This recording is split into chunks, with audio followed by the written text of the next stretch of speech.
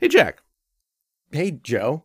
Yeah, I thought we'd start things off a little bit light today. Tell me about your philosophy on life. Okay. Well, You look so confused right now. Well, I'm standing at a crossroads of answer seriously or don't.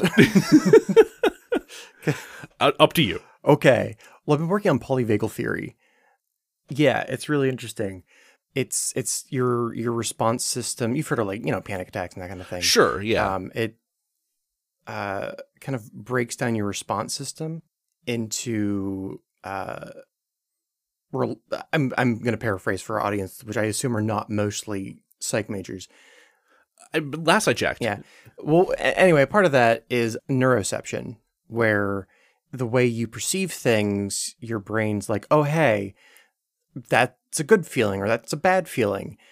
And one of the things that they ask you to do is like, when you're in this state, how do you feel about the world? So like if I'm in the highest state, the calmest state, how do I view the world? How do I view myself? How do I view the world? I'm pretty apathetic to it, actually, which is, I think is really interesting because when I'm at my lowest, which is like post panic attack and I'm in like a deep depression, I also don't care about the world, but in a completely negative way.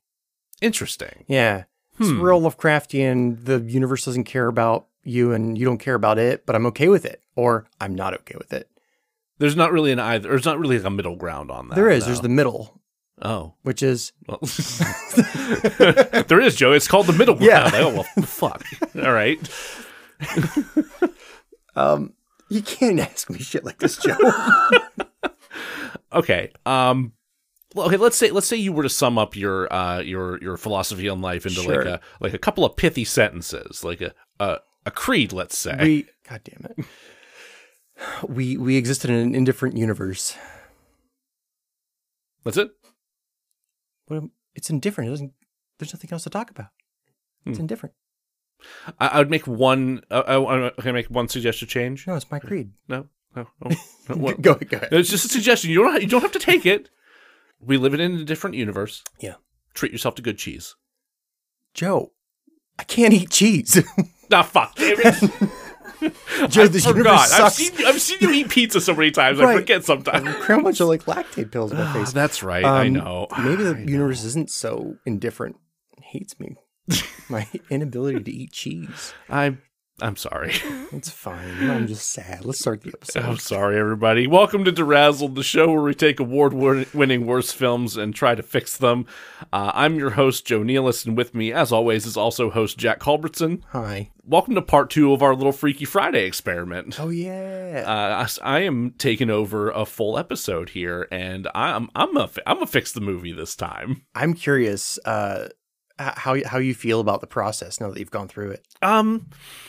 It's interesting. You have to think about it on a deeper level than I'm used to thinking about it, and the approach is way more thorough than I'm used to doing. Because I'm used to thinking deeply about the movies, but I'm not used to. I'm more used to seeing I can't wait to see how Jack fixes this, since you're the one who has actual screenwriting experience. Here and there, yeah. Yeah. Whereas, I have done playwriting, I've done fiction writing, I've done poetry writing, I've not done screenwriting. So it's not, it's not quite the same. It's not quite the same. It's a different kind of mode of thought. But I feel like all the episodes of this show that we've done so far have been pretty good training for it. So it's a unique challenge. I've enjoyed it. Now you are the master. There we go. There. Hope you fixed it real good. So, we'll see. So today we're going to be talking about 2016's Assassin's Creed. Much like Jack did earlier this season with Caligula, this is one for me. I've always wanted to kind of tackle this one, dig into it, and try and fix it a little bit, and this is a prime opportunity to do so, and also to make Jack watch and or play Assassin's Creed. I tried. You did try. So what was your experience with the Assassin's Creed franchise before we decided to jump into this? Next to nothing. I was aware it was a game franchise, and I was aware that they had made a movie that people pretty much instantly forgot about. I think that people were pretty excited about it when it was first announced. They're like, "Oh, Michael Fassbender." I was thrilled. Yeah, if you're not familiar with the film, it came out in 2016, directed by Justin Kurzel, starring Michael Fassbender, Marion Cotillard, Michael K. Williams, rest in peace, Ariane Lebed, and Jeremy Irons. I know as a fan of the series, good cast. It's a really good cast. Yeah. It's like a stupid good cast. Yeah, I was pumped about this from the minute that it came out because I've been a fan of the series since its release. The first game came out in 2007, which how It's that old? It's that old, yeah. Which how into video games were you in 2007? I was in college, so that was none. No, see, like undergrad, I played very little video games. I was also in college at that time, and I was very and. Like this year was just like a laundry list of just incredible games that made a huge impact on the entire industry as we know it. What system was out, or what systems? What generation was that? That was the Xbox 360 and PS3. Yeah. Okay. So I forget if that's like the 7th generation of consoles, or I don't know. The numbering of that, all of that gets really nebulous in my head. But this is the same year that BioShock, Mass Effect, Portal, The Witcher, and Rock Band all came out. And also Clive Barker's Jericho. What? Yeah, Clive Barker made a video game. It's bad, right? I have no idea. Okay. I've never played it. Maybe we'll do that for bonus content sometime. I kind of want to play it. We'll find a copy somewhere. I'm sure the Exchange has it or something. But yeah, when they announced this movie, I was absolutely thrilled and made sure I got out to the Indiana Theater at the Indiana Mall up by IUP to see it. And I found myself disappointed at the time. I had no expectations going in other than the general agreement that most video games don't adapt well to film. Most, not all. But most. Sure, which that's a thing we'll be discussing at some point. Great. So I didn't hate it. It was like, it's whatever. We've watched shittier films. Oh, we've watched much shittier films, Jack. Good lord. We just had to invoke the name of the Emoji Movie again in the last episode. Yeah. So I didn't like it, but it was. I've been hurt worse. Honestly, I liked it a lot more this time. Oh, really? Yeah. Okay. Yeah, I actually enjoyed it much more thoroughly than I expected to this time, which I don't know if it's just I've become a much more patient viewer than I was in 2007 or what, but maybe adjusted expectations. Sorry, in 2016 rather. Yeah. But I guess there are some I guess we're watching it under very weird circumstances as we're yet again approaching an election where Donald Trump might become president, or is at least trying to run again. But there are people that think he's president right now. So. Yeah, there sure are. Yeah. But then at the same time, a lot of those people are also cheering on Ron DeSantis, who had probably the most miserable campaign launch that I think I've ever seen last night. I didn't watch it, but I was pretty happy. I've seen some bits and pieces of it, and it's just hilariously bad. Like the embarrassment I have for everyone involved with that. Wow. I kind of want to watch it. Enough about that, though. We're dancing around the thing that we're actually going to talk about here today, and that is an adaptation of a video game into a film. So, Jack, do you have a? I don't want to do the Kissinger thing again because we made that joke already. But what should I be running from as I do this synopsis? Well, how about the I'm trying to think of like a really bad movie video game adaptation. Which I generally don't watch. Blood Rain. Fuck. What about Blood Rain? What from Blood Rain? I'm just going to play the movie Blood Rain. Okay. The entire... Damn it. All right, now I have to look up where the fuck to find Blood Rain. And if it's 3 hours, you're just going to have to sit through 3 hours of Blood Rain. I will die. I will. You will watch me choke myself with a mic cord. I don't think that's one we scheduled for next season. Yes, it is. Oh, is it? Uh-huh. We joked about it. I didn't know if we had committed it. I was serious about it. We'll take another look at the schedule. Okay. It's fine. I'm starting to realize that the longer we're friends and more friends with our friends, the less our jokes are jokes, and they're just plans for the future. It's funny how that works. Yeah. I found the trailer. Yeah, that's fine. Yeah, that's fine. I'll give you that. Okay. Jesus Christ. Why? Sorry. It's like Michael Madsen. I got excited. Michael Madsen? Oh, Jesus Christ. I forgot he was involved. They dragged poor Michael Madsen into that. Okay. So, we're going to play a game called Pavlovian Blood Rain, where I have 5 minutes to get through the synopsis of Assassin's Creed, and if I don't make it, Jack is going to torture me by playing the trailer to Blood Rain, a film by Uwe Boll that we'll be talking about eventually at some point. Oh, I should have just went with Kissinger again. It's a weird phrase. It's a thing that I'd never wanted to say, that I actually, you know what, now that I've said it, I regret it and I take it back. Do you have a timer? I just pulled one up on the YouTube. Beautiful. Okay. Count me in, Jack. All right. 3, 2. Nothing is true. Everything is permitted. But translate that into Spanish, please, because I only minored in the language in undergrad, and that was over 10 years ago. We open on an assassin's initiation ceremony in 15th century Spain, where assassin initiate Aguilar de Nerja, played by Fassbender, recites the creed and has one of his ring fingers ceremonially chopped off to fuck off. Ceremonially chop the fuck off to provide clearance for his hidden blade, or, if you don't understand the lore, gives him a needlessly distinctive scar that his enemies might notice. We then cut to a young boy in 1986 Baja, California, struggling to do some sick BMX stunts before going home to see his mom dead at the kitchen table and his dad wielding a bloody blade on his wrist, telling him to get the fuck out before the government or whatever comes for them. The government or whatever comes for them, and young Callum Lynch BMXs out of there with Patsy Cline's Crazy on the wind. Fast forward 30 years where Cal has grown into his full Fassbenderness and is about to be put to death on his birthday for the crime of murdering a pimp, a detail that is never explored again or explained any further. But wait, he's not actually executed. His death is fake so he can be brought to the Abstergo Foundation facilities in Madrid. Cotillard's Sophia Reichen explains to him that they are attempting to cure the world of the disease of violence and that Cal's ancestry may hold the key. Using a device called the Animus, Reichen and her team are able to tap into Cal's genetic memories to track down an ancient artifact known as the Apple of Eden. The Animus allows Cal to see the experiences of his assassin ancestor Aguilar, giving him the dynamic range of motion to experience Aguilar's very movements as though he were playing a video game, or as if he were really doing them himself. The experience of being technologically placed into the age of the Spanish Inquisition causes Cal to hallucinate Aguilar's presence in the present day, a fun little bit of instability known as the bleeding effect.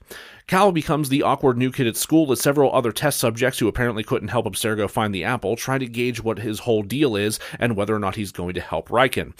Michael K. Williams Musa, descendant of an 18th century Haitian assassin named Baptiste, says some cryptic shit and attempts to introduce the rest of the kids at the cool table, but they're too skeptical of Cal's nerd ass. Instead, probably to the other assassin's chagrin, Cal gets closer to Sophia when he learns her mother was also killed by an assassin.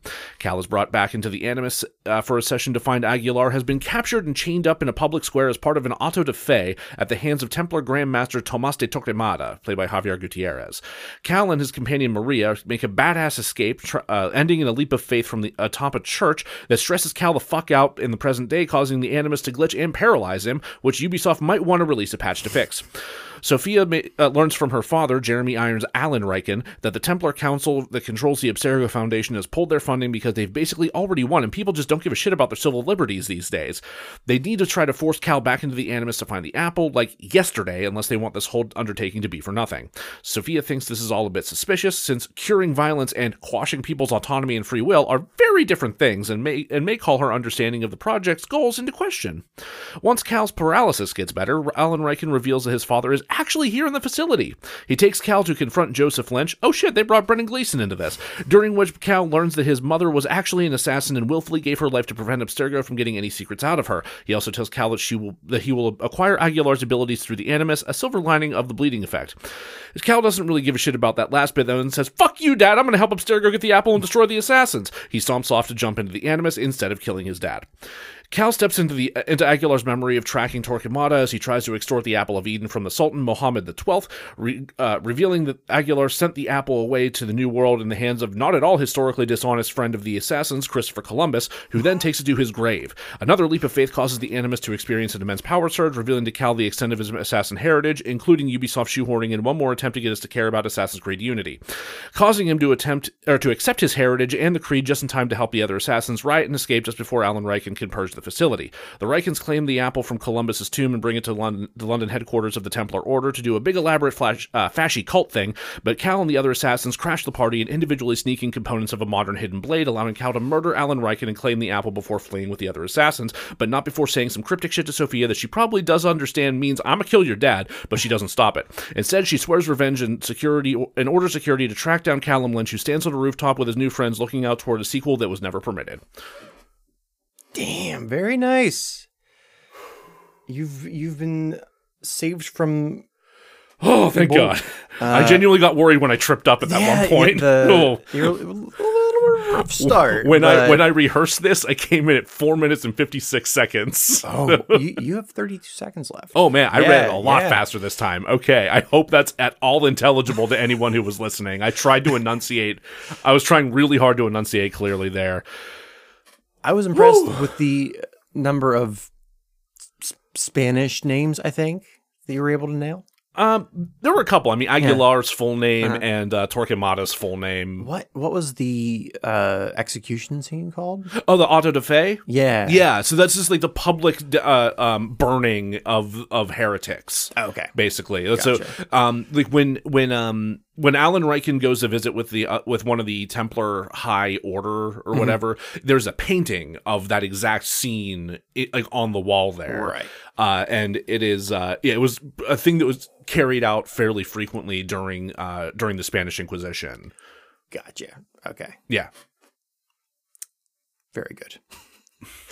I'm not gonna lie, it actually did clear some stuff up because I watched it once and then I kind of watched it last night while we were working on stuff. Yeah, you had other things you were specifically focusing on though. That was more on for my benefit. But it sure was. There's so much plot in this movie. It is definitely plot heavy, which is not surprising to me, just because like these games are typically have a lot going on in them, especially in the memory sections, like the stuff that's happening in the past. But then there's also the overarching framing narrative that's happening in the present that you have to, and this does, I think it does a pretty good job of balancing that and making sure that one is not overwhelming compared to the other, but it's also still a lot of information to take in. Like, it's pretty easy to forget about what the fuck Aguilar's even doing. I have many questions, and I don't know where it would be appropriate to ask them. Just go for it. Okay. Yeah. Great. Because as we established, I tried to play the game, and embarrassingly, you came in and beat the part I was stuck on. So I will say that the parkour controls for the Assassin's Creed series have grown and developed over time. I was trying to get Jack to play Assassin's Creed 2 because one, if you have played one when it originally came out, you're like, oh, this is pretty cool. And if you go back and play one like now, it's trash. It's like an unplayable, hyper repetitive garbage. At least in my opinion. That's a little bit of an exaggeration, but not much. I've gone back and played like PS1 games. I'm like, oh, I love this good. Yeah, and then you go back and you're like, oh, wow, this is rough. Like, just mechanically, visually, all that. But Assassin's Creed 2 is like one of those games where they took all the good stuff and got rid of all the bad stuff. Which is for them. Which well like Mass Effect did the same thing. It's like those games that came out in 2007. Like those are two of the biggest franchises, and they also had like the biggest glow up in their sequel. They learned from their mistakes. Yeah, exactly, and then committed a bunch of other ones later on. But we'll talk about that later. What other questions do you? Or sorry, you haven't even asked any questions yet. What questions do you have? I didn't get to the title screen. Didn't even get past the tutorial. Yeah. So embarrassing. Yeah, that's not. To be fair, this is not your typical style of game. It's not. Yeah, like you're more of like a Spelunky and Left 4 Dead kind of guy. I do a lot of like survival horror. Yeah, this is not that. No. Anyway, did you ever play Prince of Persia? that was another one I hated. Because of the game mechanics. That's this series is literally descended from that, which I'm going to talk about a little bit. But yeah, that's probably explaining a little bit of how you clash with it. Yep, I remember rage quitting that almost immediately. Yep. Huh. Fair enough. Weird. How in the games? So the story in the movie, is it based on any of the games? Not directly, no. Okay. So it is its own unique story. I'll talk about that a little bit more. Gotcha. Okay. As we get into it here. How much of the game are you playing inside the history part versus? So in the games, it's typically the inverse of what we saw in the movie. So the movie was mostly present day, and you had the little tidbits of the stuff in the past. The games, you have there are some things you do in the present day, at least in most of the games, and then the majority of the story is what's happening in the past. Like that's the big important thing. And like each game in the series advances the present day framing narrative in some way. Okay. But like it's like always kind of incremental, whereas you have like a full sweeping narrative that takes place in the past that you go through. Like the original Assassin's Creed is following the story of an assassin known as Altair ibn al-Ahad, which I believe it translates to "son of no one" or something along those lines. I forget. I don't speak the language. But he like the game opens with him on a mission. He fucks up and gets another assassin killed, and his mentor demotes him to like a novice rank and says, "Look, you're gonna need to prove yourself again." Okay. Here are 9 targets that you have to track down and kill. And eventually it sets the stage for, he goes and travels through the Holy Land and encounters a bunch of Templar knights. And that it sets up the Assassins versus Templars conflict that's taking place. And then also helps you kind of learn like the parkour and the mission style and like get used to murdering people more or less. And then climaxes in him and you realizing, oh, my mentor was actually pulling all the strings behind the scenes the entire time. He's like a double agent or something. Right. So then you have to go and fight him. So in the movie, it appeared that when they hook up Mikey Fassbender to this machine, yes, the claw, he's kind of just doing like a Dance Dance Revolution type thing where his body's reacting to the past, so he has no actual real effect on the past. No, he's not impacting the past at all. So it's essentially like you're put into your ancestor simulator, more or less. So the idea is that you are supposed to be synchronized with them. So what you're experiencing, what they're all seeing is just you kind of aping the motions and mirroring the motions of what would have happened in that past. So like the moments where Fassbender's like does his first kill and then looks at his hand like what the fuck, the what the fuck on his face is like that's breaking the simulation, that's breaking the sync, like that could mess things up.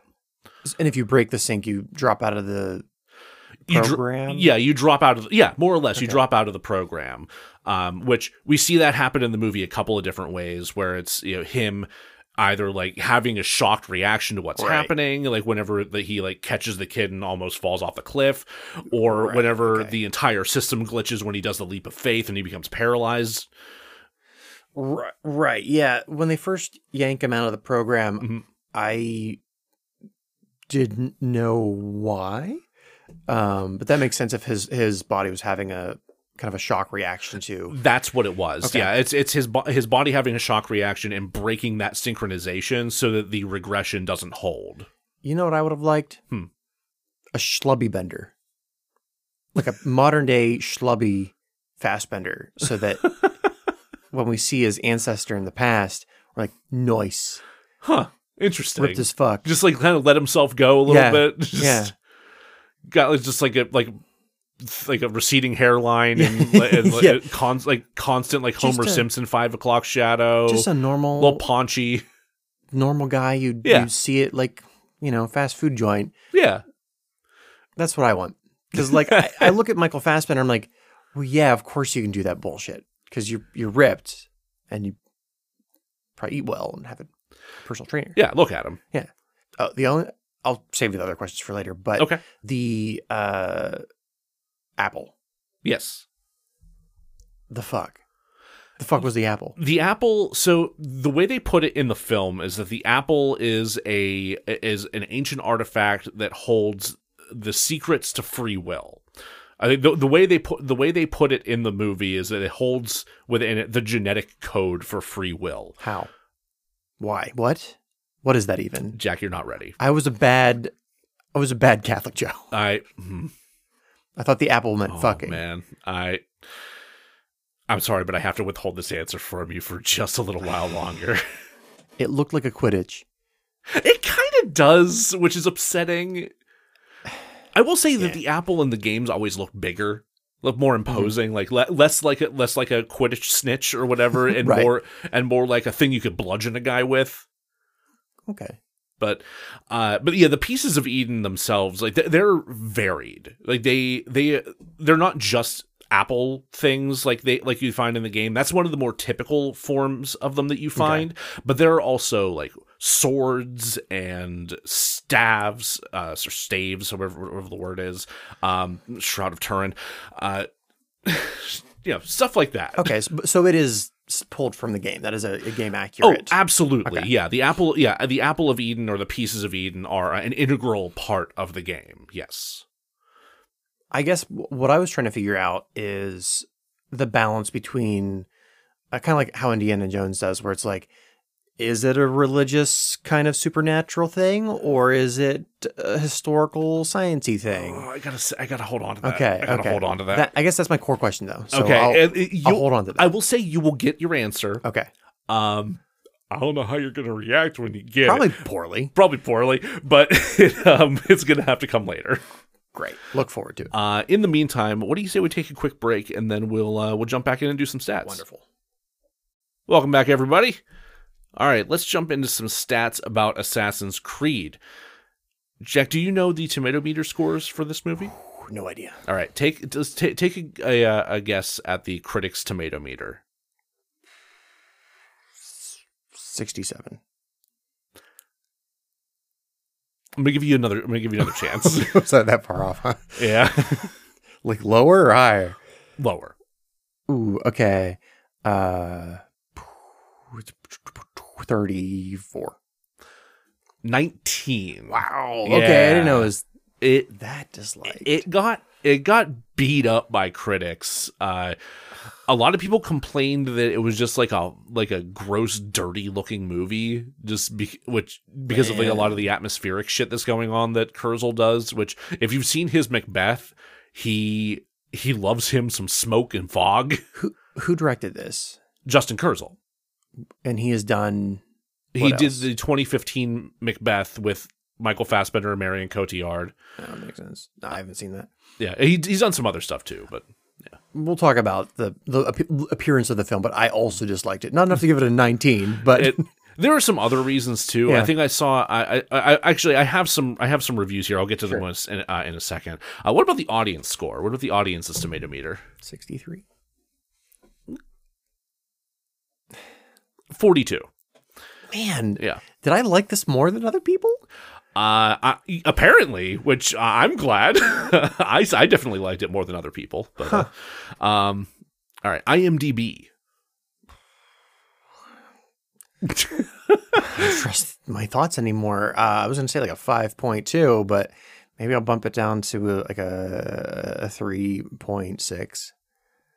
You were actually more calibrated for IMDb this time around. It was a 5.6.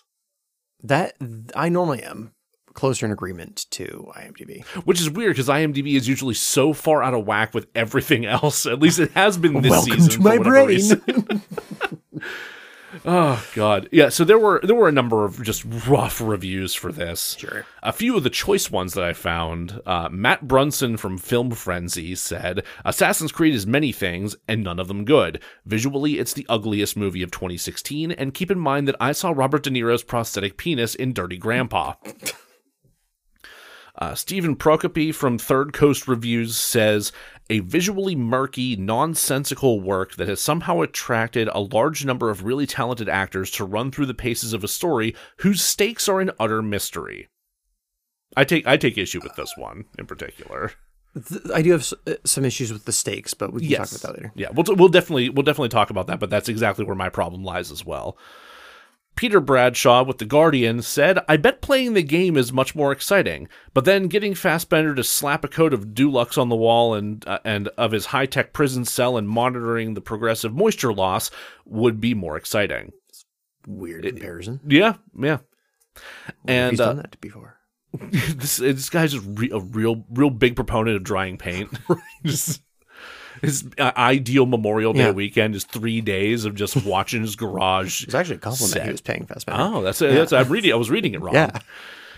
And last but not least, David Ehrlich from IndieWire says, "Declaring this to be the best video game movie ever made is the kind of backhanded compliment that sounds like hyperbole, but the description fits the bill on both counts." I'm going to go on the record to say I cannot stand IndieWire's. I know. I'm not going to lie. That's part of why I included it. They're so far up their own ass. It can be. They really can be. Also of note, this movie was not nominated for a single Razzie Award. It's a 2016. 2016. Like I said, I heard a lot about it, and then it was poof. I could have sworn it was nominated for one, but I was wrong. It was didn't have a single nomination behind it here. Most of my issues with it aren't the kind of thing that the Razzies would pick at. Like my issues. That's are more true. like There's nothing technical. really particularly mean-spirited they could have thrown at it at this point in time. Like none of the performance. Well, we'll get to it. We're definitely going to get to it. But before we get to that, I'd like to take a minute to look at who's responsible for this movie. Please do. So first and foremost, we have to start with Ubisoft, the developer behind the actual game series. Ubisoft created the Assassin's Creed series while trying to make a new Prince of Persia game, as I had mentioned earlier. Okay. They considered including an element about a secret society, and in the research for that, stumbled upon the Order of Assassins. There really was a historical Order of Assassins, just like you see in the original game, headquartered in Masyaf, which is in modern-day Iran. Okay. They were known as the Hashishin. They were a sect of within a group of Shia Muslims. And yes, Hashishin as in hashish. Okay. They used hashish in their rituals and initiations and such. If you want to know more about that, Ubisoft has actually co-produced a podcast with History Hit that is really informative and asks a bunch of academics really thorough questions about the time period and what the Crusades and whatnot were actually like, and where the foundations of this whole thing came from. Sounds really interesting. It is. It is pretty interesting. It's a decent listen. Just way too much for me to summarize here. Sure. So they originally considered making a game about an assassin that's guiding and protecting a young prince, but then they thought it might be kind of weird to just have a Prince of Persia game where you're not playing as the prince. So thus Assassin's Creed was born as a franchise. And since that original game, like I mentioned, Assassin's Creed 2 was way better in pretty much every way, but the series has grown and evolved in such fascinating ways in terms of the storytelling involved, the way that they play with the ideas of the clandestine and conspiratorial thought and things of that nature. The settings that they take you to are vast and different. Every game, even if it has some samey mechanics and whatnot to it, has such a unique feel because of the different places that you're going to, like whether it is the Holy Land during the Third Crusade or fucking Vikings in the 9th century resettling in England. That was why I was excited to play these games, because I enjoy history and I wanted to kind of run around and it gives you a really unique view of all this stuff too. Stab at the Pope. That's I did really I hyped that up really hard for you, because at the end of Assassin's Creed 2, spoilers if you haven't played this game that's well over a decade old, but you do fist fight the Pope at the end of that game and it fucking rules. I couldn't get past the tutorial. I would recommend keeping up with it, but if it's not for you, it's not for you. I'm not going to like force you to do that. Maybe we'll make you do it for Patreon sometime, though. Yeah. Give us money and you can watch me rage quit a game over and over and over again. But it is a really interesting way to explore history and learn about things. They do genuinely do a ton of research. Like every game starts off with a notice like this was researched and created by like a diverse team of many nationalities and ethnic backgrounds and sexualities and gender identities and so on and so forth. And it's like they really do try to create a thorough living portrait of these different time periods in these different parts of the world as was relevant to those days, and also then shoehorn in a bunch of sci-fi weirdness and bullshit. Right. Which is just great and sometimes campy and weird, and it makes me happy. They also lean into the idea a little bit that Leonardo da Vinci might have been gay, or at least bi. So that's fun. I feel like I've heard that before. Yeah, it gets suggested. No one knows. People say they didn't have like the labels and whatnot that we have back then and whatnot, but whatever. People still are fucking. In the Marvel comics, Da Vinci started S.H.I.E.L.D. Or was one of the people that started S.H.I.E.L.D. Nice. Yeah. Good for him. Busy guy. Also of note, in Assassin's Creed 3, they included the entire audio, voice recording of the Ben Franklin treatise on why sex with older women is great. Somebody had to voice act that. That's fantastic. It's pretty good. Money well earned. Yes, absolutely. I'm sure that was a fantastic day in the recording booth. I would be remiss if I did not mention that Ubisoft has been dealing with the fallout of sexual misconduct allegations since early 2020. Accusations were made against executives and managers all throughout the company at various studios, some of whom have been with the company since its founding, several of whom were fired after investigations or conveniently stepped down from positions or resigned altogether before investigations could oust them. While Ubisoft has hired all new HR staff and leadership and hired additional diversity, equity, and inclusion personnel, many employees feel there has been no real change in the company's culture and place the blame for that on the alleged practice of shifting problematic supervisors around from department to department, from studio to studio. Like priests. Yeah, parallels right there. I mean, we see that more and more. Hell, what they say in Chicago just recently, they found like 400 something priests that were engaging in this kind of behavior. I hadn't heard that, but it's unfortunately not surprising. It was like 4 times more than the church had admitted. Yeah. Fuck. Yeah, awful. The misogyny in the company's culture also led to this really weird phenomenon where Ubisoft announced that they would not be supporting female character models in Assassin's Creed Unity, even though they had done that in previous games, specifically with Assassin's Creed 3 and Assassin's Creed 3 Liberation, which is a side game where you play as a black woman. Can you clarify that for a video game, not really a video game person? Sure. How to? They're not doing female model. What's now? Oh, like as your playable character model, like they weren't going to design a female version of the characters, which specifically for Assassin's Creed Unity, that's relevant because there was an online multiplayer component to the game. Sure. Where it was online co-op. Basically. So you could have multiple assassins kind of joining in on specific missions, but they weren't going to allow you to choose an avatar for those. They are all just kind of clones of the main protagonist that you play as in that game. Sure. Which actually is Arno Dorian, who is one of the assassins that pops up at around Cal at the end of the movie. They shoot. Gotcha. They just kind of shoehorn him in there to make you realize, hey, he's one of this guy's descendants. Play that game. We fixed all the bugs. People's teeth don't float in midair anymore. Oh. Yeah, that game had a real bad launch. Certain editors even pushed for the exclusion of prominent playable female protagonists in Assassin's Creed Syndicate and Assassin's Creed Origins, which would have had terrible impacts on the narrative and structure of those games, and thankfully those pushes were ignored. At this time, I would like to mention that I only buy these games used. What were they trying to solve by not letting you play as a femme character? The existence of women. Oh.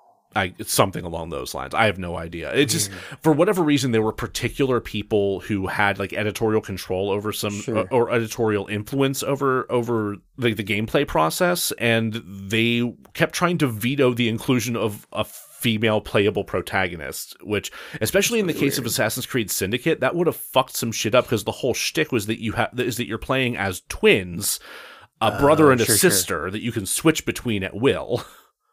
Yeah. That's stupid. It's really dumb. Right. It's absolutely stupid. Again, some of those people have been fired. Some of those people got shifted around. And in one case, one of them just kind of dubiously stepped down and then went and worked at a wildlife preserve or something. He claimed it was because of stress. But come on. It's also worth mentioning that Ubisoft was sued in 2012 by author John L. Beiswenger. I have no idea if I'm pronouncing that correctly. I'm sorry, John, if I'm wrong. For allegedly plagiarizing his 2002 sci-fi novel Link, which features a genetic memory device very similar to the Assassin's Creed's Animus. The novel doesn't center on assassinations, but it does make an allusion to John Wilkes Booth in its explanation of how the concept of genetic memory works, so that's kind of weird. Some suggested this isn't really enough to base a plagiarism suit on, but I have not read the book, and I am not an expert on copyright law, so take that as you will. Though I did get kind of a deja vu from reading that bit, because it took me back to the discussion of whether or not The Lion King is plagiarized. Right. Also, Inception was first done in a Scrooge McDuck comic book. So really? Yeah, Nolan, we're on to you. Interesting. Yeah. I had no idea. Yeah. Watching you, Nolan. And your weird obsession with 60s duck comics. Duck-based comics. Watch Oppenheimer be completely stolen from Howard the Duck. God, that's gonna be weird. And I'll watch it twice. Okay. Getting back to the matter at hand here, Ubisoft was originally in talks with Sony to develop an Assassin's Creed film in 2011, but those talks were put on hold so that Ubisoft could maintain greater creative control over the film. So instead, they decided to go with DMC Film, which also brought with them their main producer and star, Michael Fassbender. That is his production imprint. Like, I've never heard of DMC. Yep, that's Fassbender's little baby there. Michael Fassbender was in no way a gamer before playing or before signing on to Assassin's Creed. The series really piqued his interest when, during his initial meetings with Ubisoft, they brought up the idea of genetic memories.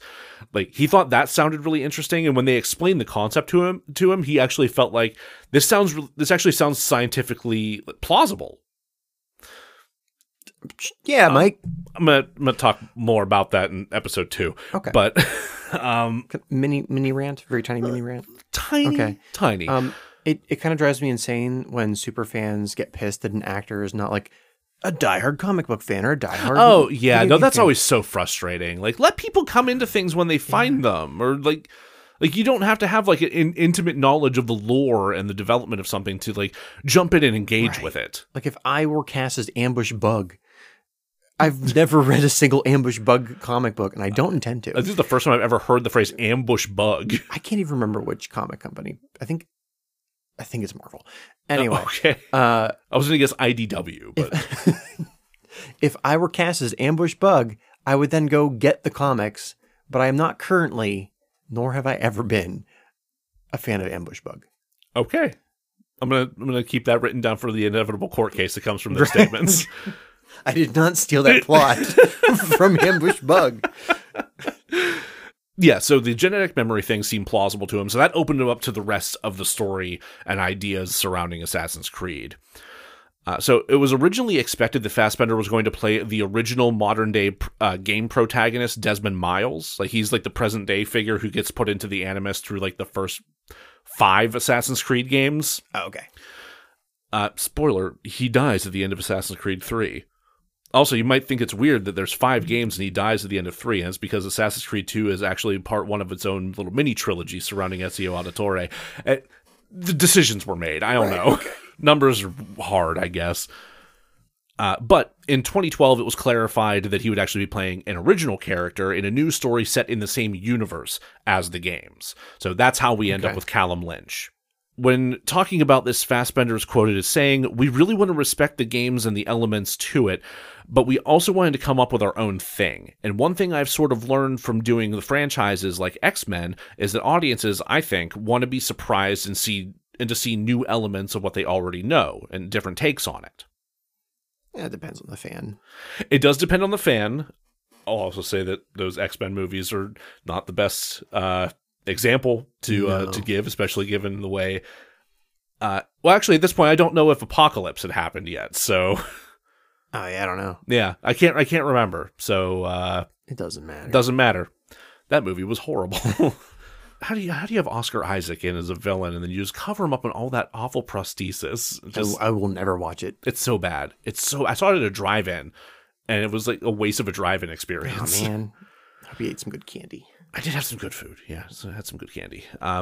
So, of course, the most noteworthy change when they're talking about this kind of stuff is the animus itself. Jack mentioned that it's kind of like a claw in this one, because in the games, it's basically like a chair.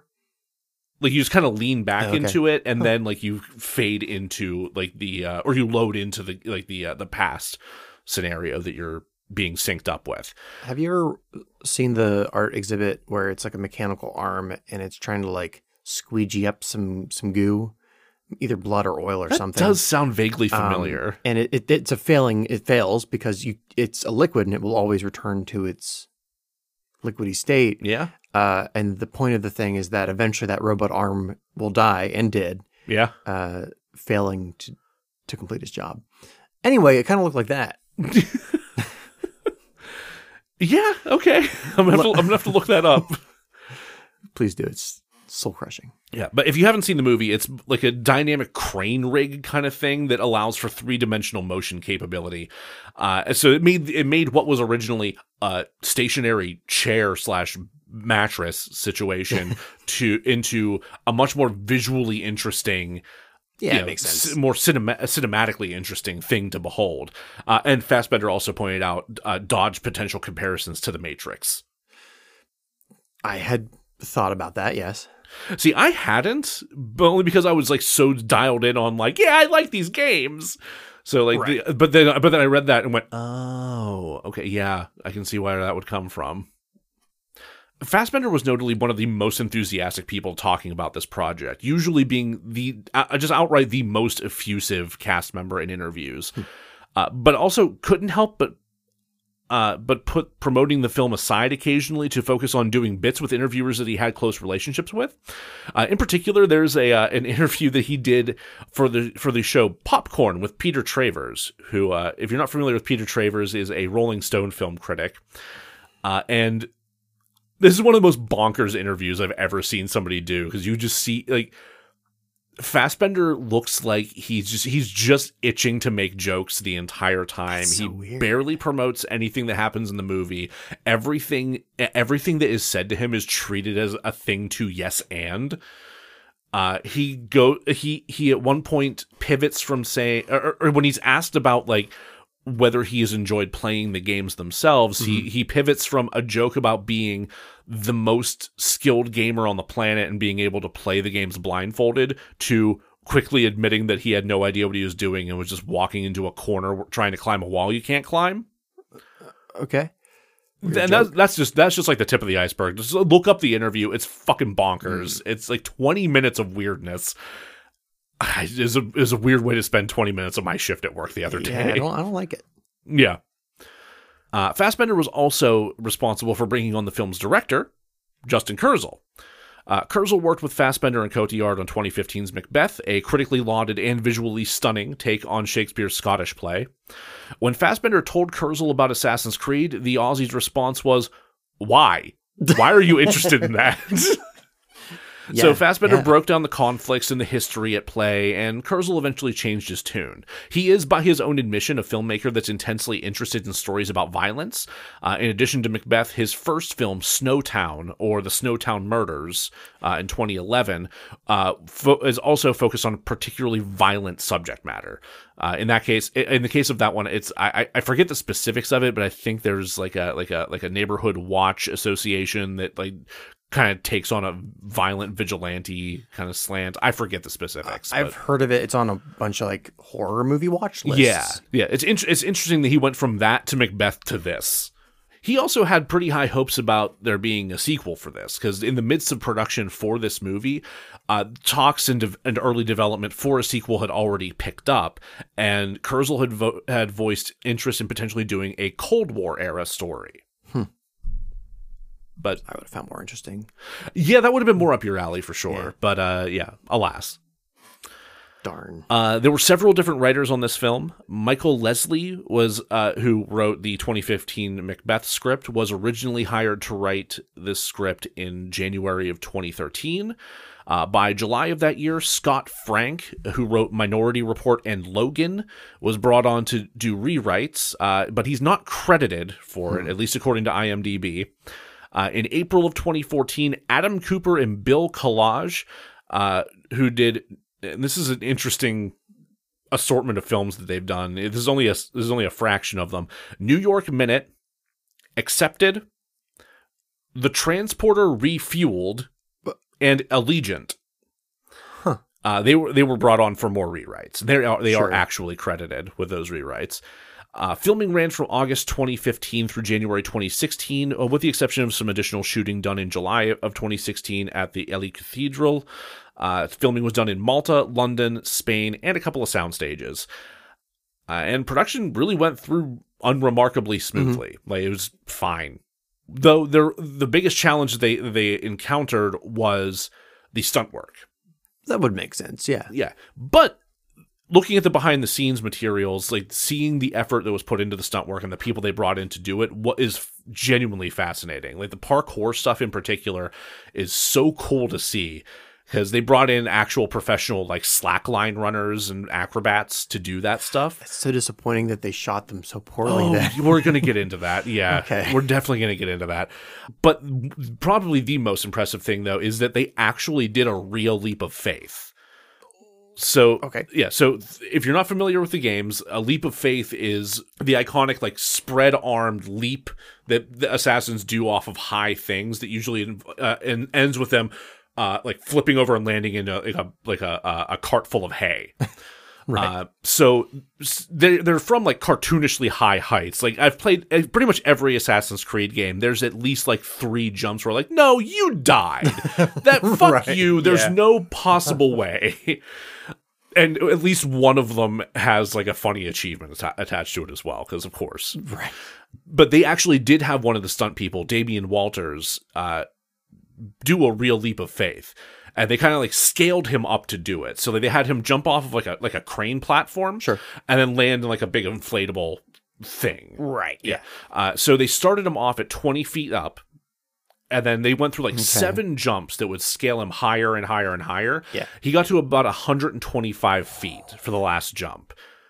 Successful, no injuries. Damn. Yeah, but 125 feet it was the highest free fall jump in film history for like decades. Like I think there have been higher, but it was the highest one since like at least the 70s or Before something. Before unions would just kick the guy off. Sure, of the yeah. Just like, all right, George, going, tuck and roll. Not my horse. Aim for the bush. Oh, we missed the bush. That's really disappointing. Because the way they filmed it, and having no knowledge of that, it looks like it's a lot of green screen. See, it does kind of feel like green screen, unfortunately. And I think, particularly, like I think I mentioned to you, like, I kind of wish they had put like a hay bale under him there to show he was going to land in that. But it looks like he's jumping down into like a bazaar or something. Yeah. He's going to land in like a tent roof or something, like a tent canopy or something, and it's yeah, like I'm not sure what else they were supposed to do there, because like the crane setup that they had built and the landing pad he was jumping onto, just kind of like it was outside, but it was not anywhere near anything that they would have been filming. So there's no set around it to actively work with. I don't know. It's hard to like to theorize how they could have done that and make it look more practical. Yeah, you know, it's. I'm sure it could have been done. It probably would have cost a lot more money And especially if they didn't know how high they were going to go with it. Especially if they didn't know how high they were going to go with it, because I think that's largely part of it, because they didn't know how high Damien was going to be comfortable going. Like, I don't even think that they were sure they were going to get up to 100 feet, and they ended up getting 125. So I'm thinking of, I think it's Batman Begins, where he jumps down the stairwell like straight through the center. Oh yeah, and that looked really realistic. That did look realistic. Yeah, that's a much more like confined kind of setup though, because like in the film, like they're jumping from like some construction scaffolding that's like built off the side of a cathedral or something. Oh well. Yeah. Before production, the release date was announced and changed several times before eventually landing on December 21st, 2016, the same day as Illumination's Sing and Columbia Pictures' Passengers. Sing is an animated children's movie that did pretty well, has become pretty popular, had a sequel, if I'm not mistaken, and Passengers is a creepy space movie about Chris Pratt and Jennifer Lawrence, as though they're the only two people on a space station, and it turned out Chris Pratt orchestrated the whole thing to impress her or something. It's a bad movie. But there was something else that was really actually controlling the box office at that point in time, and that was Gareth Edwards' Rogue One, A Star Wars Story, because that had come out like 2 weeks before this. Not even. It was like 11 days before this, I think. Something like that. Did they think Assassin's Creed was going to do well against it? I don't see how. Yeah. The original release dates that had been proposed were all during the summer of 2015. So given the production schedule, that would not have been possible to actually pull that off. But a late summer or fall release definitely would have helped avoid a head-to-head with a goddamn Star Wars movie, though. Because I have to imagine that hurt them quite a bit. It's the same vibe. Like, if I'm going to the movies, I'm going to go to the one I'm more of a fan of, but it's like the same vibe. Yeah, I mean, it's a big sci-fi adventure, right? Yeah. Like, it's not, you're not going to see a big overlap between the Sing crowd and the Assassin's Creed crowd. It's like when we go and see Barbie and Oppenheimer the same day. Like, I mean, that's the correct thing to do, right? But I can't see anybody trying to different flavors. It's not like I'm watching like two Barbies. Exactly. I feel like if I were to watch Rogue One and Assassin's Creed in the same day, it'd be overwhelming because it's all the same. It's all the same style. You know, I mean, not exactly, but you know, it's the same. It's similar genre stuff. It's all Chinese food. It's all Chinese food. Yeah. And I want to break some of that up with like some sorbet. Right. Yeah. I'm glad you understood. Honestly, that's really all there is to talk about with the production. Like, there were no major snafus, at least nothing that's come out. Yeah. Like, none of the interviews with any of the cast or crew or the director or anyone from Ubisoft suggest that anything went awry. Everything seems to have gone really smoothly. It's odd. Like, you'd think that with something of this magnitude and something that had so many delays in its release, that there would have been some kind of glaring issues, but the delay release date is usually a sign that something fuckery is going on, right? And like at first I thought like, well, maybe it's because there were all these changes in writers, but like that all happened before Kurzel even signed on as director. Like, there weren't any major script changes after he came on, outside of, I'm sure there was some little tweaking here and there on set, because that always happens. It's, reminder that the Writers Guild's on strike. Yeah. But really, there's no dirt. There's no, well, I mean, there was a lot of dirt. It was a very dirty film. Yeah. But there was no like catastrophe that happened. It's just kind of like, yeah. Don't know. No idea. Don't care. Let's take a break. Great. Psst. Hey, you. Want to get doomed? I'm Tessa. And I'm Nicole, and we have a spanking new podcast for your ear holes called Doom Generation. Listen in as two foul-mouthed biddies have an always casual, often comedic... What? I think we're funny. ...and sometimes chaotic conversation about the things that doomed us to be who we are today. Take a trip with us down nostalgia lane, and we'll try not to veer off the road. Available on Spotify and Apple Podcasts. Follow us on Instagram and Facebook at Doom Generation Pod, and on Twitter at DoomGen Pod. Later, Doomers! Welcome back. Thank you for sticking around with us here. Now, I'd like to focus in on what worked about this movie. Let's start with the cast. Jack, what do you think? They're all pretty much straight down the middle for me. Like, Yeah. no one did a terrible job. No one did a fantastic job. I think I'd agree with that. I think it's very clear that Fassbender's having the most fun. Yeah. And like he gets to kind of chew on the scenery a little bit more, particularly when he's like scream karaokeing crazy. Fucking A, yeah. But yeah, everyone else I feel like is just walking that line down the middle and just like doing a serviceable job. Like this, it's not standout, but it's also not bad. Like I've seen Jeremy Irons do an incredible job. I've seen Marion Cotillard do an amazing job. Brendan Gleeson was completely wasted. Honestly, yeah, I would have liked to have seen more done with him, but at the same time, it's like, what the fuck else do you really do with that character? Yeah. I'm dropping his name. Batista. The character is Batista. Oh, Or Batiste. I think Batiste was his assassin. Right. Musa was the character. Musa. Is it Michael K. Williams? Yeah. Wow, we talked about how he did a pretty good job. Like, Yeah, his I dialogue would was kind have of dumb, I but would have liked to have seen more from him. I kind of liked like the cryptic weirdo that he was playing. Yeah. But I would have liked more of it. You know, it just we didn't really get to know him that well, aside from like, oh, you're a cryptic weirdo and you're trying to get something across to Cal here, but he's intransigent at this point. He does not care. Yeah. When we kind of rewatched it last night, I stopped to watch his scenes specifically, and it's because he was like acting really hard. Yes, And you feel a lot of the effort in what he's putting in there. And I don't think it was because Fassbender was like shitty at those moments. I think it was just his character was pretty muted in those moments. So it's just him acting in a bubble, really. Yeah, and doing like a pretty good job at it. I thought so. Yeah, everyone else was fine. Yeah, like I think like the other assassins were all kind of samey. Yeah, but nothing. Yeah, I wouldn't say there's anything particularly wrong with them. No, they weren't given a whole lot. Yeah, just kind of like not quite featured extras, but like just slightly above that. Yeah. What about the story? I really like the opening, the ceremony. Yeah? Yeah, that drew me in because again, I don't know this series. I think it does a good job of like kind of setting the mood for like the assassin's deal. Yeah. Like just giving you that one little look into like their clandestine like esoteric ritual kind of things. Yeah. Like really the first act there were some bumps, but I was Sure. with it for the most part because it sets up a lot of promise for what's going to happen in the second and third act.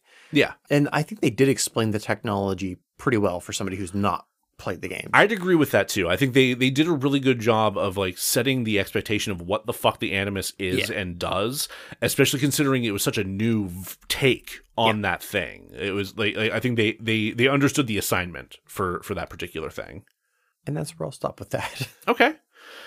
I personally felt that Cal's struggle to really grapple with and understand his past and what brought him to where he is now was pretty effective. Like seeing him really like rebel against and try and grapple with like his family, his like the creed, and trying to like get a real understanding of what all's going on there. Of like because he's got that line stuck in his head since he's a little kid that his blood is not his own, and he hasn't really come to understand it until much later. And I think the line from that point to where he ends up, I think it works, but I think it gets muddied a little bit here and there, but overall I think it works. Yeah, I think part of the issue with his through line is that there's so much plot and exposition crammed into it that you I think probably around the third act you lose it a little bit. Okay. Because they've got to like ramp up towards the ending.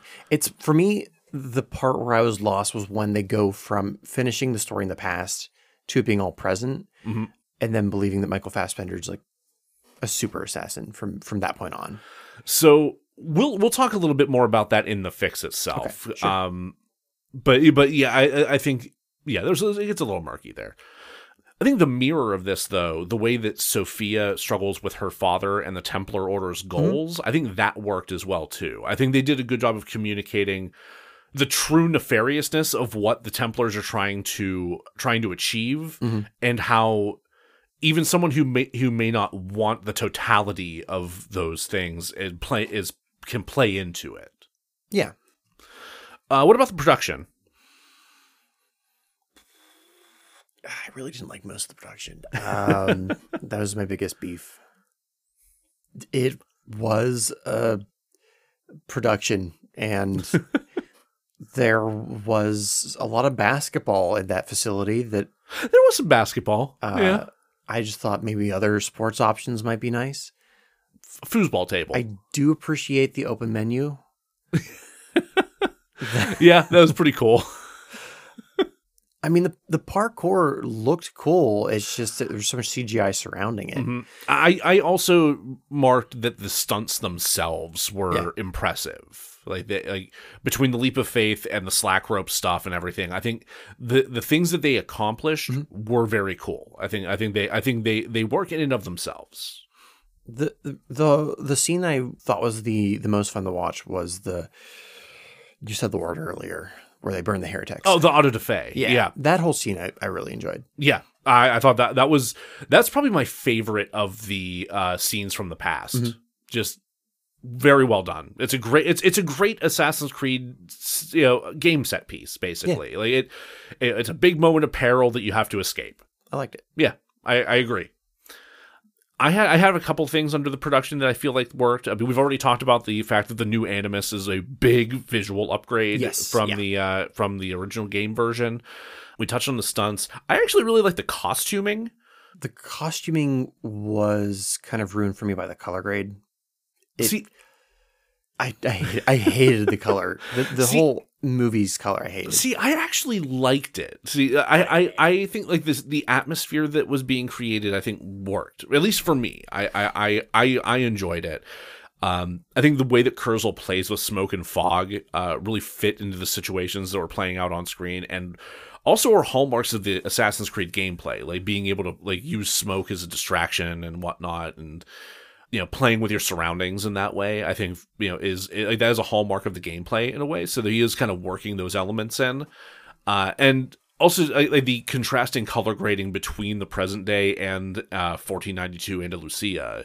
Like the fact that you get from like that cold clinical like blue gray to the much more vibrant like orange and yellows and whatnot. And see, the smoke and fog was fine. Like that makes sense. It was the like Instagram filter version of both the present and the past, where they saw the cools, the blues, and cranked it up to 104, and then did the same for it. It blew out a lot of the details in the image. And yeah, there's supposed to be like a separation between you and the narrative, the story. But this was like, I'm like, this feels like somebody who was like, oh, make it more comic booky. And it just kind of like blew it out for me. Okay. I think I watched like a video once that was like, so this color scheme became very popular at this point in time in film. And then as soon as you realize that, you can't stop seeing orange and blue. Because the colors they work well together. Yeah, they're complementary on the color wheel. So yeah, that makes sense. So it's based as like some like color theory 101. Yeah, and then one person did it, and everyone's like, "Well, let's do that." Yeah, that's fair. What about themes? Well, I didn't understand the apple, so I feel like that went over my head. Family sucking. Huh? Yeah, I had marked generational trauma / violence being a big old theme here. Connected with that. Yeah. Basketball. Great. You're picking up on the basketball way more than I thought that you were going to. It reminded me of the scene from Alien Resurrection where Sigourney Weaver throws the basketball over her shoulder and makes... nice. Yeah. She did that for real. Oh, she actually did that? Yeah. She just sank that no-look basket. Yeah. Okay. Yeah, you can... All if you right, look in the background... God, is it Ron Perlman? You can see his face where he's like, holy shit! That fucking rules. Yeah. I absolutely love that. I was really hoping that Mikey Fassbender was going to try that. That would have been cool as hell. Yeah. I also again like I liked the stakes that were set in this movie, and I feel like that struggle between free will and control I think is established well in this movie. I think that works and was potentially going to continue into a very interesting thing in the sequel. But is that something they play with in the games? Oh, constantly. Okay, 'cause yeah, it makes sense. It's at the heart of the struggle from the very first game, 100%. I think they had to establish so much of the world in this that I like that theme, and I could see them expanding on that in the second one. But there was just so much already crammed into this. All right, let's move on to what didn't work. We'll start with the cast. Again, they were all very middle of the road. Yeah, I literally wrote shrug. Yeah, because I'm not sure. The one person that I think like kind of like, and this I don't even think is their fault entirely, was Ariane Labed, who played Maria, the assassin who was with Aguilar. Yeah. She like overall, I thought she was solid. Line deliveries are on point, even even for being in her non-native language, right? Because she's a French actress, if I'm not mistaken. Gotcha. But she did very well with the Spanish dialogue. I think that the relationship between her and Aguilar was like it was never like directly spelled out, but I think you could read inferences from their body language and the way they interact together. The thing that got me about her performance was her stunt work. She didn't seem comfortable with like the fight choreography, and things like that, which that stuff can be tricky. The two actors that I didn't really have an issue with. They just weren't written super well. Yeah. One, I'm like, why would you waste Brandon Gleeson? Yeah. It was just weird. It was just weird to see him and then have him do but nothing. Yeah. He didn't even cut any fingers off. No. Just. And then I've been thinking of him as the sheriff of Nottingham. The the Abstereo security guy. No, I know who you're talking about. No, the one in the past. He kills the lady friend. Oh, the Black Knight. Sure. Okay, yeah. He's like the last guy that Aguilar kills before like running off with the apple. I think so. Yeah. I can see the Sheriff of Nottingham comparison there. I mean, he's just kind of supposed to be a big brute. He did it. Yeah. Just the most generic. Yeah. Yeah. I think that, we saw less of Torquemada, and I felt like he was a more effective villain. Which one was that? He was the guy who was presiding over the auto da fe, like the guy in the white robes with the bald head. Yes. Yeah. Fuck that guy. Yeah. I mean, he led the Spanish Inquisition. Fuck that guy. Yeah. Also, fuck that guy because of the Spanish Inquisition. Okay, what about the story? What did not work? I do not feel that the two storylines meshed super well.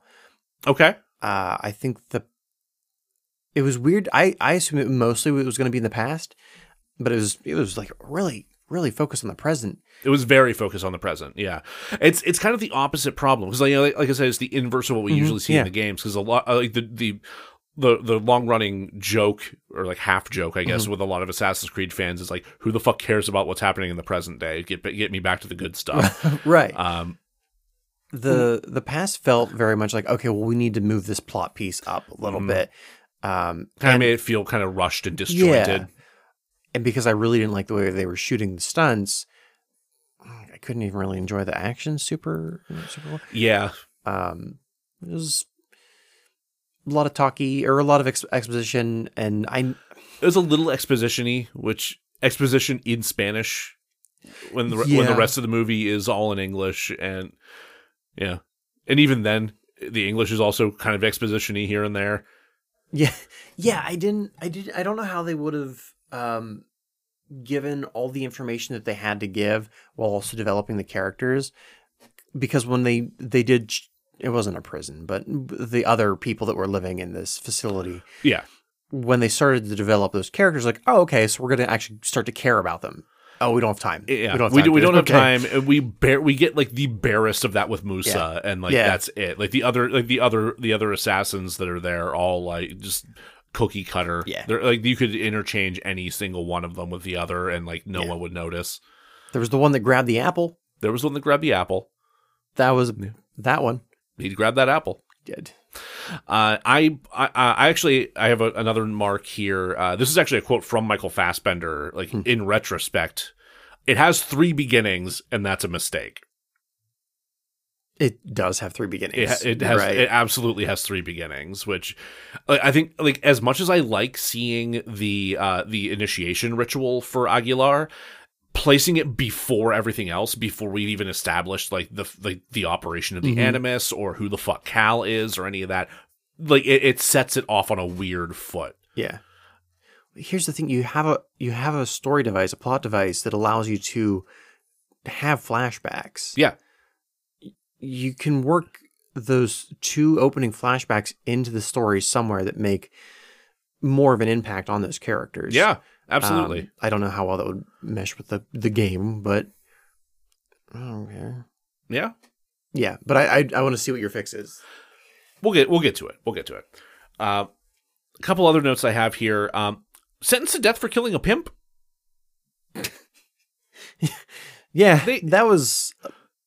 So they never established where that happened. Mm-hmm. So like, if you really expect me to believe that he's still somewhere in California and he killed a pimp, he's gonna be sentenced to death for it? That his whole like, I'm a violent individual and I killed a pimp. I'm like, okay, sure. Yeah. If you were in Texas, Maybe. I don't even think then. No. I think you would maybe you get life. Yeah. But I don't think that you get this treatment for killing a pimp. I don't think that American culture works that way, regardless of regardless of this happening in 2016. I don't think that that's enough for him to get that death penalty, unless there is outer manipulation from Abstergo to make that sentence happen. Yeah. Which they don't establish that. That would have been interesting. Yeah, that would have been interesting, but they did absolutely nothing to establish that kind of thing. Or I would have liked to have seen a bloodthirsty Michael Fassbender. Just killing. Just killing. He's just loses his shit and like just starts killing people in like a shopping mall or something. There's a line in. No, that's terrible, actually. Yeah. Okay. No. It's a very dark version. That's a very dark version. It's a very different movie. Probably really enjoy it.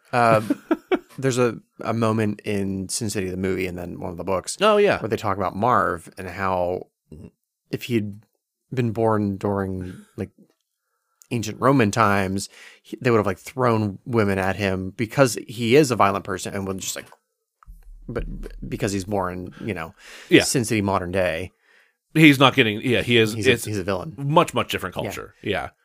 It kind of feels like that. Let's see, a couple other things that I felt like didn't go right here. Oops, eugenics. As literally into that, huh? Literally what it says in my notes. Sophia's whole cure for violence motivations actually kind of fucked up if you think about it for even 5 seconds. Because the idea that violent behavior is a specifically genetic thing and not like a response to what's happening around you or a survival mechanism is so fucked up. The idea that you need to placate the entire population into passivity just. Yeah. Which, again, just saying that part of it out loud, it makes it a little weird that she was so not up for what her father's plan was. Yeah, I couldn't get a hold on her character. Because you feel a little Mangala. That's a weird word. I wouldn't go quite so far as Mangala, but... Yeah, sure. She thinks she's doing something noble, but so many villains and monsters think they're doing something noble, right? She's at a point where she's very clearly struggling with that. In the game, are they also trying to cure the human need for violence? No, they're trying to control people. They make public facing claims because Abstergo's a giant corporation in the world of the games. Umbrella, got it. Yeah, it's kind of Umbrella Corpy, but they make public facing claims of how they are meeting human needs and creating groundbreaking treatments for this and that, and also have a really thorough media branch of their company that like creates video game experiences and home entertainment and things like that. Like it's a very very broad umbrella of things that Abstergo does. Oh, so Sony.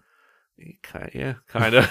Just there comes a point with Assassin's Creed Black Flag and Assassin's Creed Rogue, where the present day storyline is like immediately after Desmond has died. So the present day storyline shifts and becomes kind of about the world of making video games. Like you're in like a branch of Abstergo that is making video games based on the shit that you've learned from the stuff that they've found in the Animus.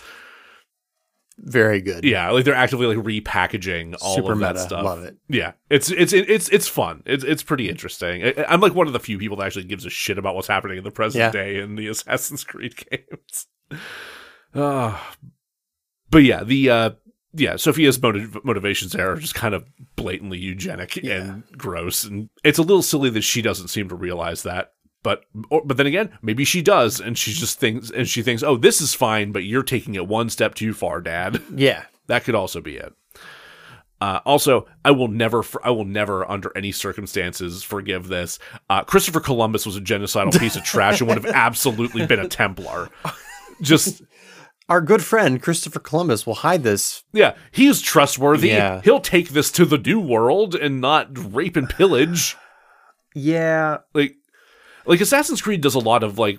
This was 2016. This is one. Like we're all fucking aware. Like right. the whole like we are years into people pushing for Indigenous Peoples Day at this point. Like everyone fucking knows that Christopher Columbus fucking sucks. Like there's no reason to put him into this game this way or into this movie this way. I was about to ask who you would use instead, but I'll get to it. You'll get to it. And one last thing that I feel like didn't work with the story, the bleeding effect takes hold entirely too quickly. Yeah, I felt that. Like, and I've never even played the game. Literally, the first time he comes out of the Animus, he sees that specter of Aguilar walking toward him. It's like, my guy, it took like an entire fucking game for Desmond to start having these kind of things happen to him. Like the moment at the end of Assassin's Creed 1 when you step out of the Animus and you can do eagle vision and like see secret writings on the wall of your room for the first time. It's like, holy fuck. I couldn't do that for like the first couple hours I've been playing this or whatever. Like, I would have liked, if they did have to rush it, which I can see why they would need to, maybe introduce it a little bit more subtly than he walks out of the shadow and tries to stab you. Yeah.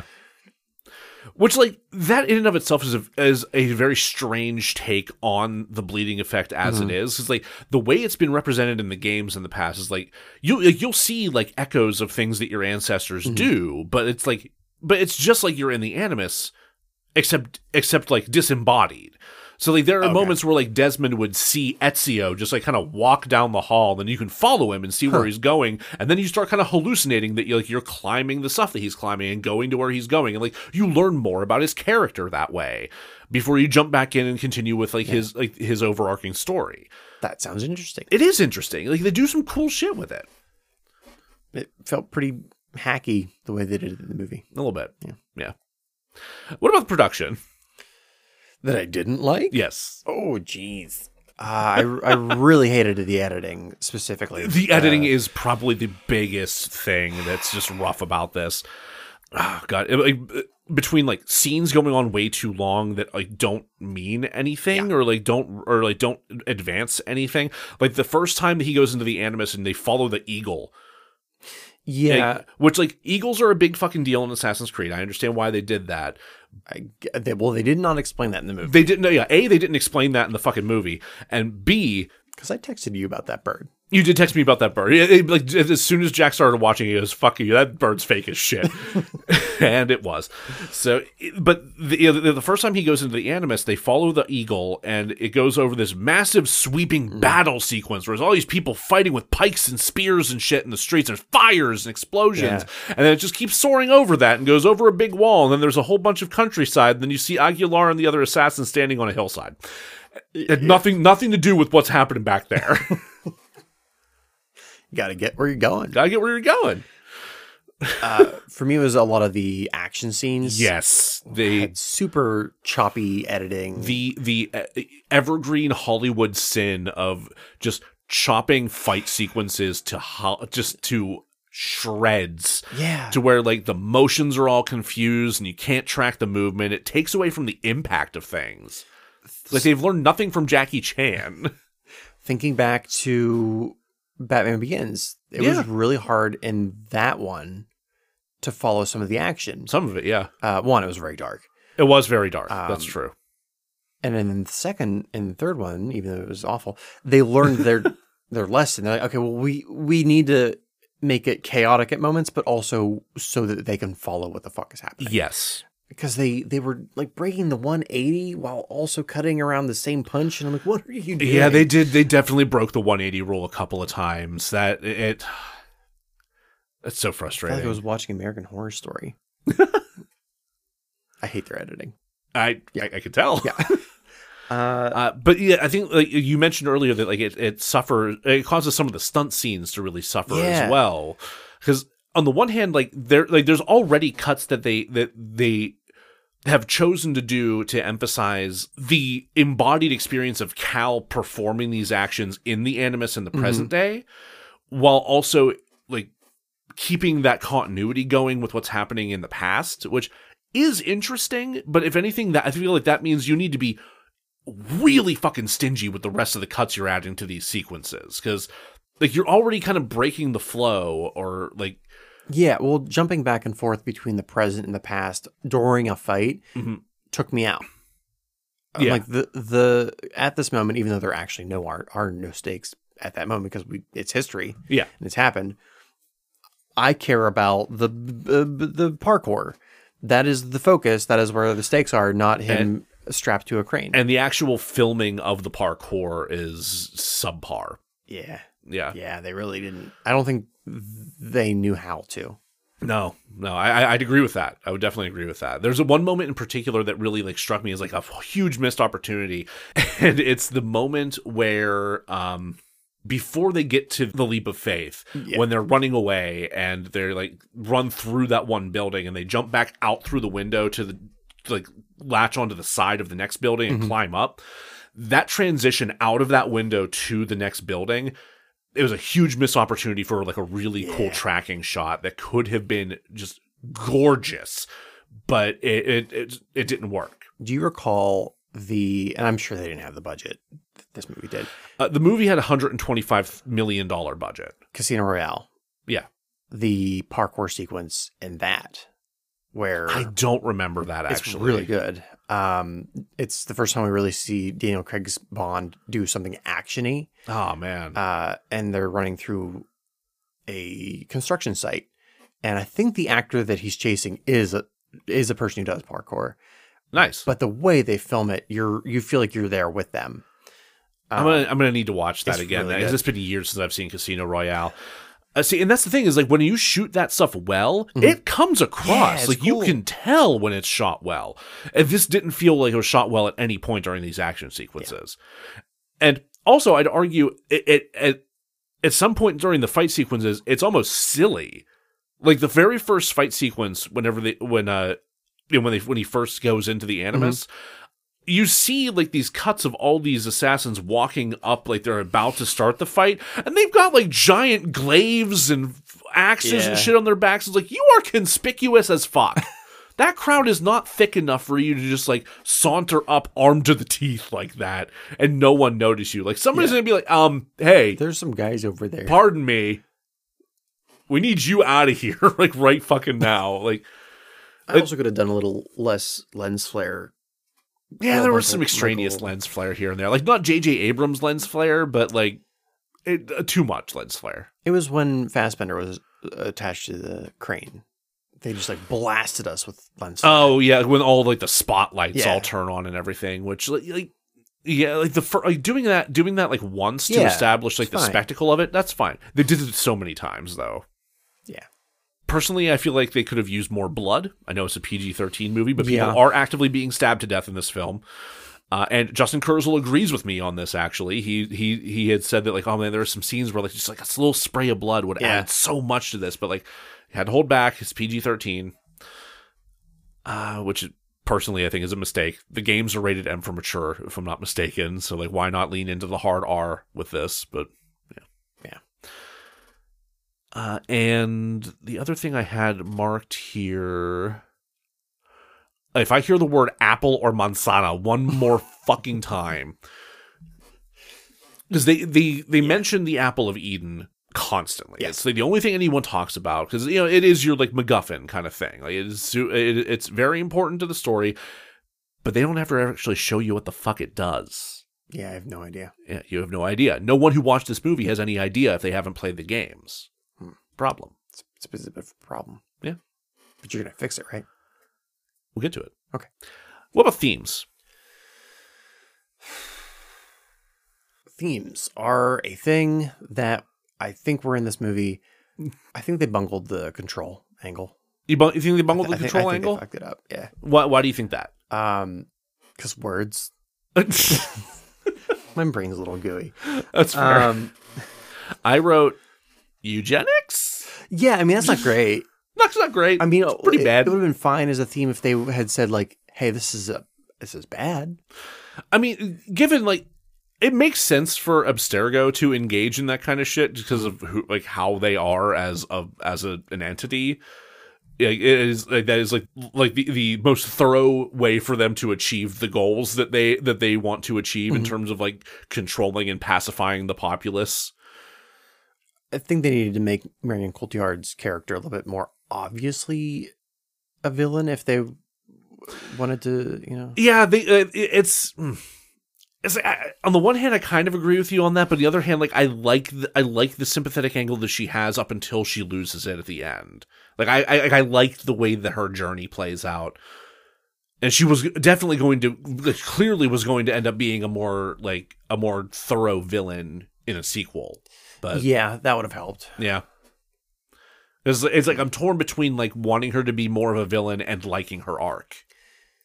Yeah. Yeah.